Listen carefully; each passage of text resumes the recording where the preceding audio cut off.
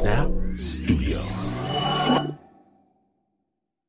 This episode is brought to you by Progressive Insurance. Whether you love true crime or comedy, celebrity interviews or news, you call the shots on what's in your podcast queue, and guess what? Now you can call them on your auto insurance too with the Name Your Price tool from Progressive. It works just the way it sounds. You tell Progressive how much you want to pay for car insurance, and they'll show you coverage options that fit your budget. Get your quote today at Progressive.com to join the over 28 million drivers who trust Progressive. Progressive Casualty Insurance Company and affiliates. Price and coverage match limited by state law.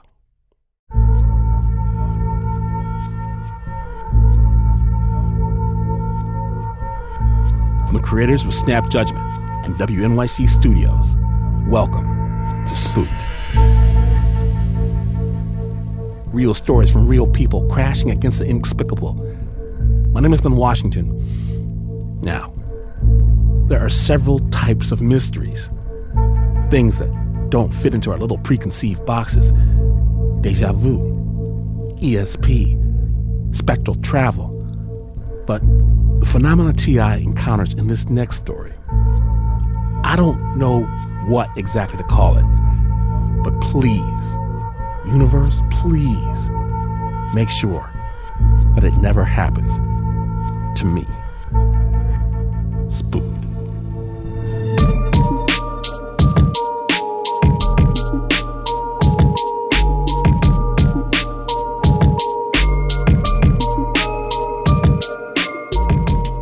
Northwest Wisconsin is the epitome of the North Woods. It's a place with tiny communities and people living far apart from one another. And my family had been coming to this area since the early 1930s, and we would spend our summers up out of the city in the North Woods. But when you went out of just your local community, you were a stranger, and you were a stranger like a stranger. I don't know what's the best way to describe it. It's hard to get reactions out of people in this place. They're friendly enough, but you don't really get close unless you're almost a local. And we are still considered outsiders. On this one night, about 20 years ago, my friend and I were coming back from a bar in Ashland, Wisconsin, and we were driving really late at night, and it was starless, and it was pitch black. You couldn't see past the headlights on the road, and even with the bright lights, it was like the forest on each side was just swallowed in darkness. So after driving for probably 40 minutes, it became very apparent that we needed a rest stop. And there was nothing. There were no roadside parks. There are no little towns. My friend Bob, who was driving, said, well, we could just pull off to the side. Now, I walk with a cane, and that's not really an option for me. I don't have outdoor plumbing. And I told him, no way, I can't do that. I just said, please, just drive fast, and we'll find something that's open. And then when we turned down onto the new highway, we came up over a hill, and there we could see this red, bright, illuminated neon light on the side of the road, and that was the Roadhouse Saloon. And it had the beer lights in the windows, cars in the parking lot. Now, mind you, this is like almost 3 o'clock in the morning. And my friend Bob said, oh, this is great. All the locals are talking about this place because they've recently had an artist from Disney Studios paint one of the big walls in a mural. And as we opened the door, there was this big dance floor that had one of those horseshoe-shaped bars, and on the far wall was this mural, and it was an Old West scene. I scanned the room, and there weren't a lot of people there. There were like 3 ladies sitting to my right with cocktails in front of them. There were a couple of guys playing pool off to my left, And there was a bartender standing there, this young man leaning on the bar and just smiling at us. And everybody was looking at us like they were expecting us. And that was something that was very unlike any other bar I've walked into up north. Usually when you walk in, people turn away. So after I came out of the bathroom, Bob handed me a beer, and we decided to go look more closely at the mural on the far wall. As we did that, another young man went to the jukebox, and that's where I noticed that the jukebox was one of the old Wurlitzer jukeboxes that has the 45 vinyl records in it. And it was a beaut. It did not look like it was worn. And he put a coin in the jukebox, and the record went down, and it started playing. Come on, let's twist again, like we did Let's Twist Again, Like We Did Last Summer by Chubby Checker. And he comes walking up to me and says, "You want to dance?" And he's got a beer in his hand, and he's kind of teetering a little bit. And I had the perfect excuse. I just pointed to my cane and said, "Sorry, I can't dance." And we went over to the mural. And it was a saloon scene. And on one side of it, there were those swinging saloon doors. There were women sitting at a bar. And there were gamblers sitting at a gambling table. And it was really unusual. It seemed like it had perspective, but it was really unusual, garish perspective. The colors were very harsh. It was almost like floor lit. So it was like almost tunnel-like, but not quite. But then I noticed Bob turned to his right and looked behind me and then back at the painting. And I said, "What?" And he said, "Look at those guys at the pool table." And I turned, and I still hadn't heard pool balls. And they were just standing at the pool table, and I looked at them. And then I turned, and I looked back at the gentlemen sitting around playing cards in the painting. And it appeared to be those gentlemen. The facial features, it was them. And Bob said, "Let's see if anybody else is in the painting." So we looked at the bartender, and then we turned and looked at the painting, and near the door there was a cowboy gunslinger with a cowboy hat on with the exact same build and features as the bartender. So then this became like a game, and we went face on the painting to face in the bar, and the three ladies that were still sitting at the bar, the real bar where we were, one was up standing by a piano singing. The gentleman who kept putting the money in the jukebox was playing the piano. And every single person in that bar was in that painting. And there was nobody else in that painting. It was the exact number as people in the bar without us. And once again, the young gentleman put another coin in the jukebox. Come on, let's twist again, like we did last summer. And played Let's Twist Again, Like We Did Last Summer. And then we tried to rationalize it and said that, clearly these people are regulars. So this artist probably came and put these people who are here in the painting. That would be something really cool to do. So we first asked the bartender, "Is that you in the picture?" And the friendliness didn't really evaporate, but it was like the communication was gone. He looked at us and didn't respond verbally, but continued smiling and sort of, shrug nodding as if he did not understand the words that we said. And then I looked at the ladies and said, "Are you in these paintings up there?" And they just looked at me without changing expression at all. And the only people who took a drink of their drink that we saw was Bob and myself. Nobody started playing pool while we were standing there. Nobody did anything except pretty much watch us. And even though from the very beginning the situation was extremely odd, that started to get a little creepy. And I said, let's just go. And Bob said, come on, one more. And I'm really susceptible to that kind of thing. And he said, just one more. Let's spend a little more time checking out the mural. And so I reluctantly agreed. And we ordered 2 more. And it was at that point that you could hear the money in the machine and the drop of the record.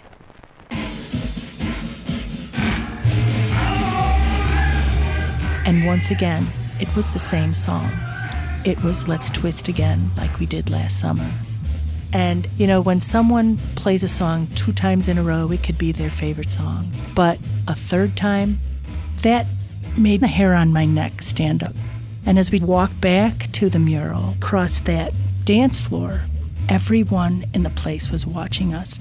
And they were watching us so intently that my heart was beating a little harder than it was before.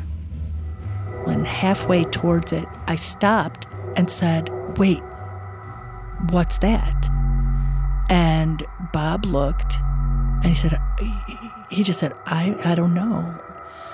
The mural looked exactly the same, except there in the doorway, just outside of this painted saloon, were 2 shadowy figures that were gray, one of a man, one of a woman. And I said, I didn't see that before. I knew I hadn't seen that before. And he said, let's get closer. And as we got closer, I saw that those figures resembled Bob and myself. And when I looked down underneath the swinging door, I noticed that the woman was walking with a cane.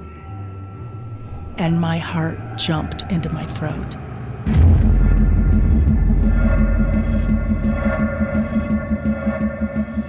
And I grabbed Bob and I said, oh my God, look in the doorway. And it looked as though those 2 figures were being filled in.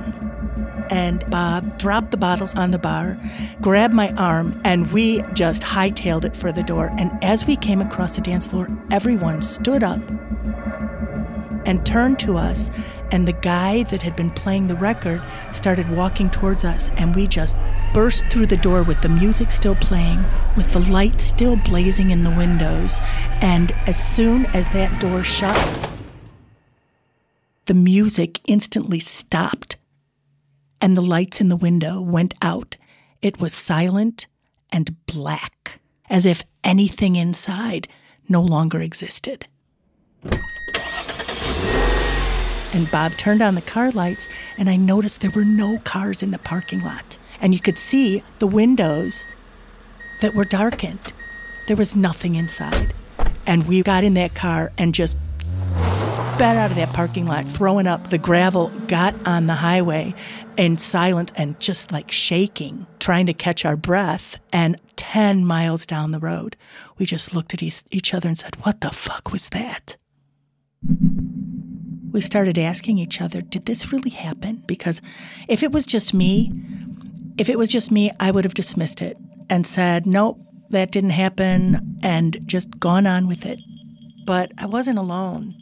There were 2 of us who experienced the exact same thing. And so the next morning at breakfast, we were telling my sisters what had happened. So they said, let's go back there and check it out and see what it is. So then a few days later we went, and it was just, it was 8 o'clock, 9 o'clock at night.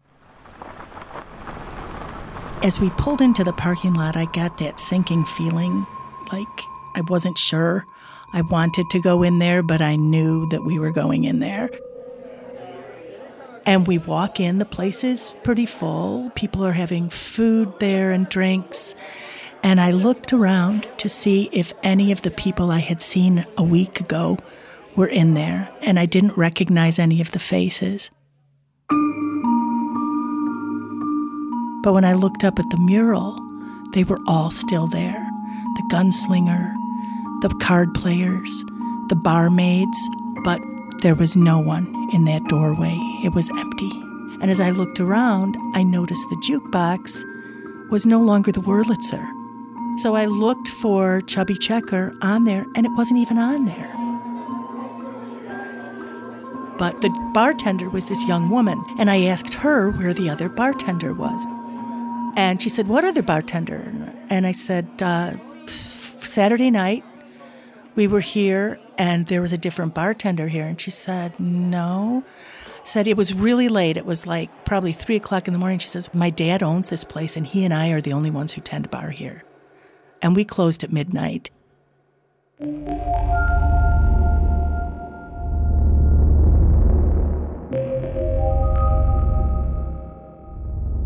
The Roadhouse Saloon is still there, but it's changed. Now it's part of a little mini up north strip mall that includes an all-night gas station and gift shops. But the mural's still there, and there's still nobody in the doorway. And none of those people that were there that night are there.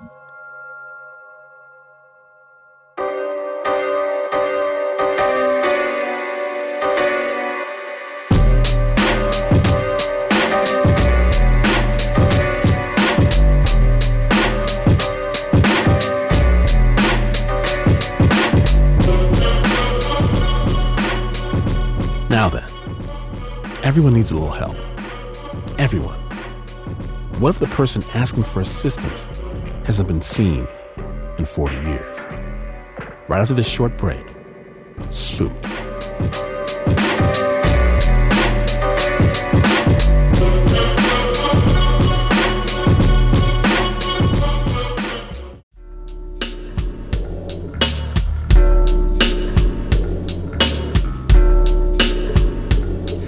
Creators of Snap Judgment, welcome back to Spooked. Now, in the stories that I used to hear around the campfire when I was a kid, ghosts came back from the dead only if they had some seriously unfinished business. If you saw one, that was a bad sign, Jack. You're supposed to run away screaming, be outie. At least, that's what I would do. But fortunately, the folk in our next story, wow, they're a better class of people. Spooked.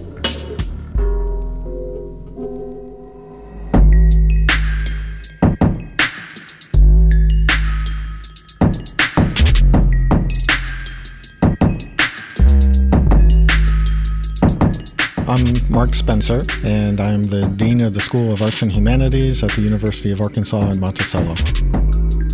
When Mark and his wife Rebecca first moved to the small town of Monticello, they instantly fell in love.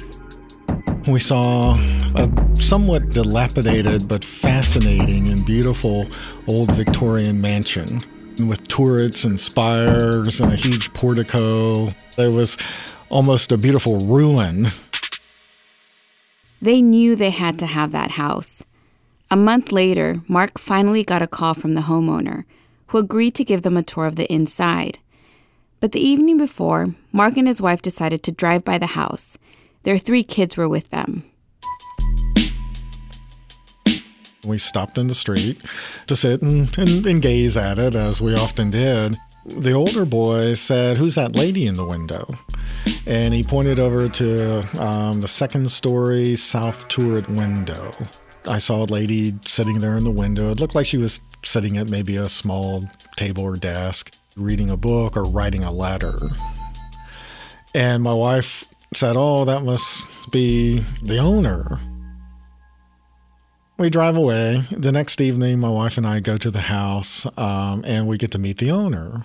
Very, very charming older lady. And she showed us around the house. And then she took us upstairs to the second floor, and she opened the door to the master bedroom. And the master bedroom was full of boxes and furniture, and we couldn't even get into the room.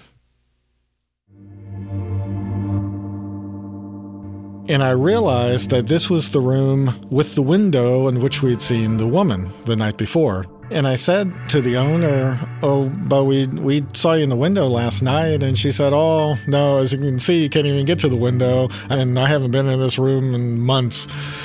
And my wife even said something about, "Well, no, we all saw you."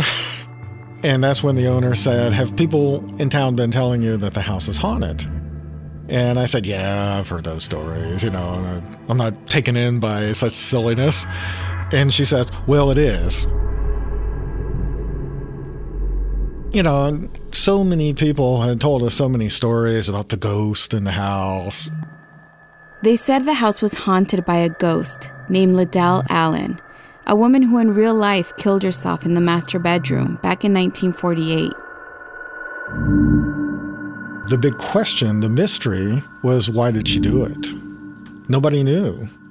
At the time of her suicide, everybody was shocked and nobody understood it. It was a mystery from the start, and over the years, it remained a mystery. My wife and I just liked the house because it was unique and beautiful, and we thought it would be fantastic to fix it up and live there.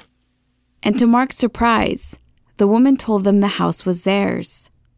She also said that she had this strange feeling that we were meant to have the house. The day that we moved into the house, I was carrying boxes, and my little boy, who was 5 at the time, was standing there by the side staircase. And I remember being struck that he was standing very still, and he looked kind of pale, and I thought that maybe he wasn't feeling well. I say over my shoulder, well, how do you like your new house? And he doesn't answer me. And I say, well, do you like your new house? And he doesn't say anything. And then once I get the boxes situated, I turn and he's not there. He was just gone.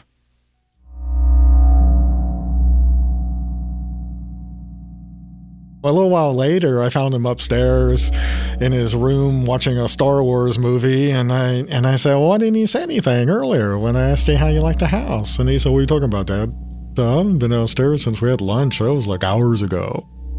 Didn't give it a whole lot of thought. But then there were related incidents within the next couple of days. Like the time Jacob, the youngest boy, got mad at his older brother Joshua for coming into his room and whispering his name in his ear over and over again. Jacob, Jacob, Jacob.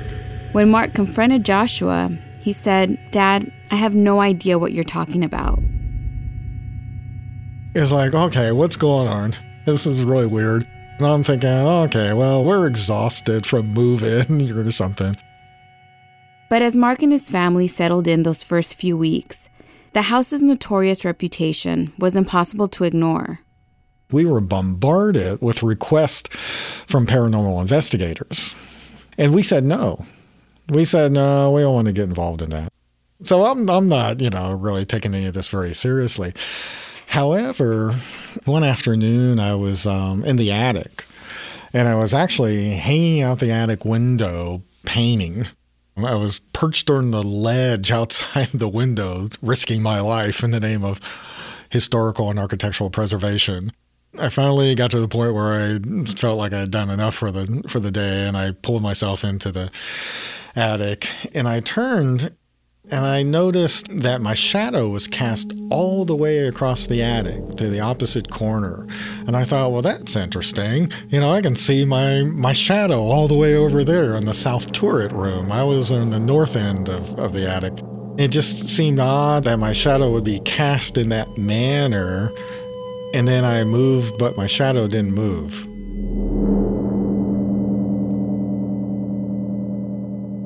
So when Mark got contacted again by a group of ghost hunters from Louisiana, he could no longer resist. And these ghost hunters seemed different.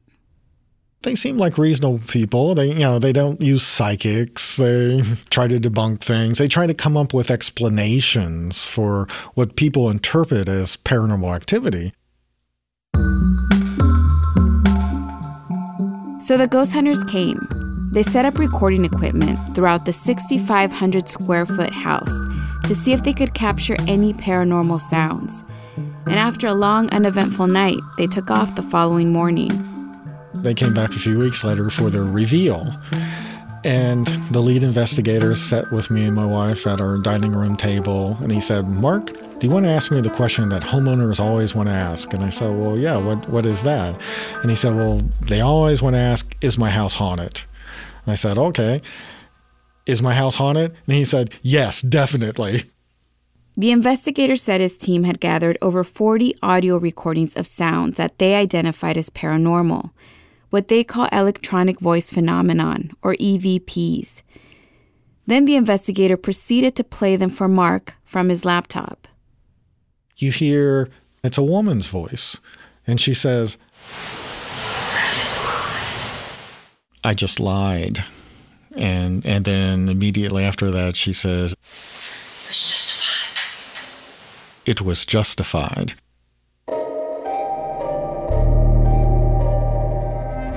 And I'm sitting there thinking, well, this is really creepy. Who are these voices? And the lead investigator said, well, that's not one of the investigators. Well, I had chills run down my spine. The investigators said that most of the recordings picked up the voice of a woman. Mark immediately thought of Liddell Allen, the woman who killed herself in the house all those years ago. And so, not long after that reveal session, I took a $10 digital audio recorder, battery operated, up to the attic one evening by myself. I decided I was going to have my own EVP session. And I'm sitting on an old couch up there, and I asked Liddell, why are you here? Probably not more than 10 minutes go by, and I'm already starting to get bored. And so I play back what I've recorded, and I hear my voice, of course. And then I hear very distinctly a woman's voice. And she says, I like it here.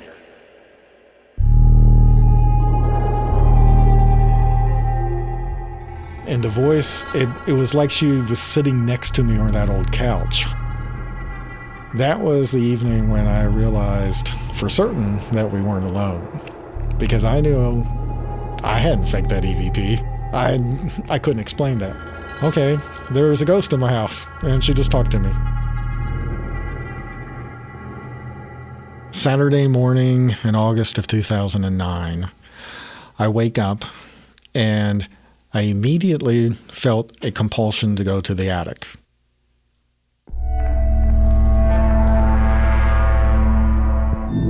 It's like a voice in my head telling me to go to the attic, that if I did, I was going to find something.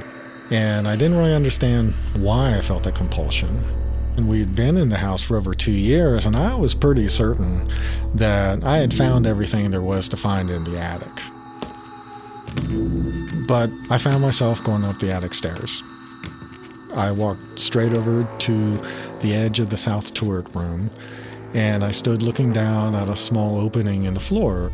It's a couple inches wide, 2 to 3 inches long.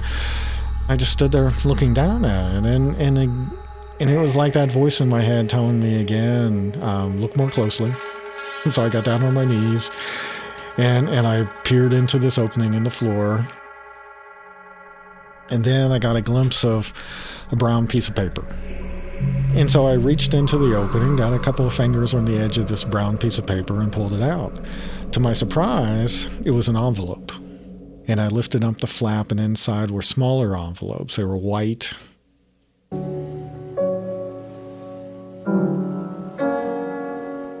They're all postmarked 1948, and they were addressed to Liddell Allen Bonner. And I opened up the flap of one of the white envelopes and pulled out a letter, and the salutation was "Dearest," and it was signed "Love," and then under the word "Love" was the initial P. And I realized that I had found a batch of love letters written to Liddell a couple of months before her suicide. I jumped up and I ran downstairs and got a claw hammer, ran back upstairs, and I pried up the floorboard. And underneath the floorboard were more letters. In total, about 80 letters, most of them from a man named Prentice Hemingway Savage.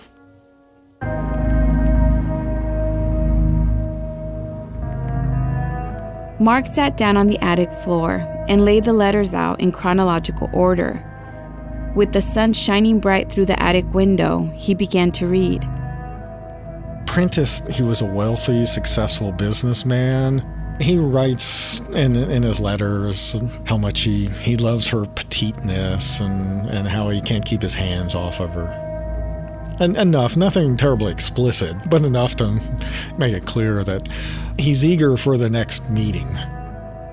Prentice writes, "If you should show up around any part of the country north of the Mason and Dixon line, I'll find some reason to be there too." There was just that problem of him being married.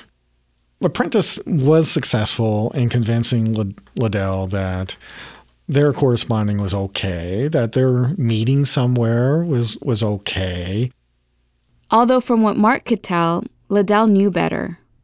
She was pretty paranoid. Now, she kept all of his letters, obviously, and she kept the letters of her friends in whom she confided about the affair. In one letter, Prentice responds, "What will I do with you if you don't quit worrying about your letters? So just dismiss that from your sweet little mind, my dear." But she made Prentice promise to destroy her letters to him. In fact, he had to tear them up and then send the fragments back to her in his envelopes when he replied. And that's why in some of the envelopes, there are these scraps of letters stuck in the corners of the insides of the envelopes that are scraps of letters that Liddell wrote to him. Prentice and Liddell get deeper and deeper into this torrid love affair. They find a way to meet in Wisconsin and then Minnesota, where they spend 2 blissful weeks together. Prentice writes, "These last 5 days will live in my memory always, as the happiest ones in my entire life. I love you. Don't ever forget I'm thinking of you always." And I'm there on my knees or on the attic floor holding this letter. It's really hot and I'm sweating. It seemed unreal. I'm immersed in the time of those individuals, March and April and May of 1948. And the letters are elaborate, they're vivid, they're full of expressions of affection and of growing affection. And it's not long before Prentice starts talking about leaving his wife. He writes, "I know now more than ever that you and I should work out the details we talked over. I shall do my part soon." One of the things that they've been corresponding about for months is how he's going to be in Monticello for the holidays. By Christmas, everything's going to be settled. He and Liddell will spend Christmas together. But then there's a decidedly negative turn. In early December, he writes her a letter. And he complains about going to the dentist, and he complains about being really busy. And then he says, "I can't leave my wife after all. I just don't see it happening, at least not anytime soon." And he says in the letter he doesn't know when he'll be able to write her again. Prentice signs off. "Take good care of yourself, dear." I'm thinking, I knew how the story was going to end. Liddell would never receive another letter from Prentice. So it was December 25th evening. Liddell attended her mother's Christmas party. She mingled with the guests. I think she was holding out some hope that Prentice would show up on Christmas, that he would surprise her. And late in the evening, when he had not shown up, she prepared herself a plate of hors d'oeuvres and a glass of punch, and she went up to the master bedroom, which was her room. And she used the punch and the hors d'oeuvres to mask the taste of mercury cyanide tablets. I'd been in the attic for several hours at that point. I looked up at the rafters and said, "I'm so sorry, Liddell." People often ask whether she's still there, and she is. One day, this was in April of 2014, I was walking into the master bedroom. I saw my wife on the other side of the room in front of one of the turret windows, and her back was to me. What struck me as odd was that she's looking out the window, but she didn't have the curtain pulled back. I'm about to ask her what she's doing, and I literally had my mouth open to speak to her when she vanished. She just completely disappeared right in front of my eyes.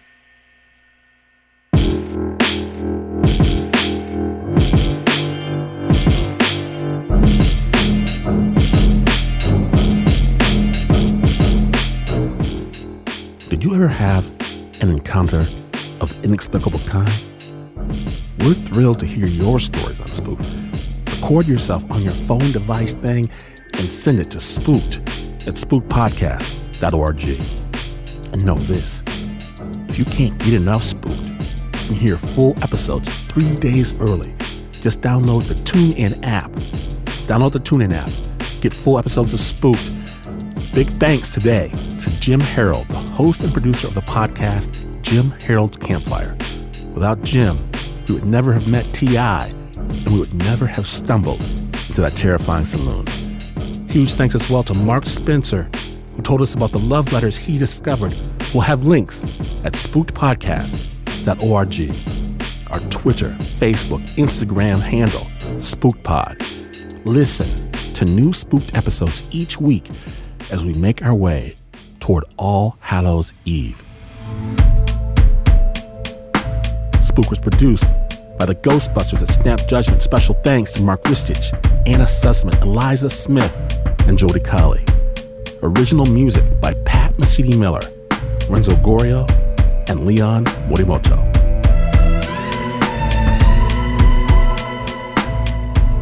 On the next Spook, we catch the ghosts on film. And everyone needs a little help. Everyone. What if the person asking for assistance hasn't been seen in 40 years? Until then, even when the vampire rises from the crypt to suck your blood, always remember and don't forget to never, ever turn out the light.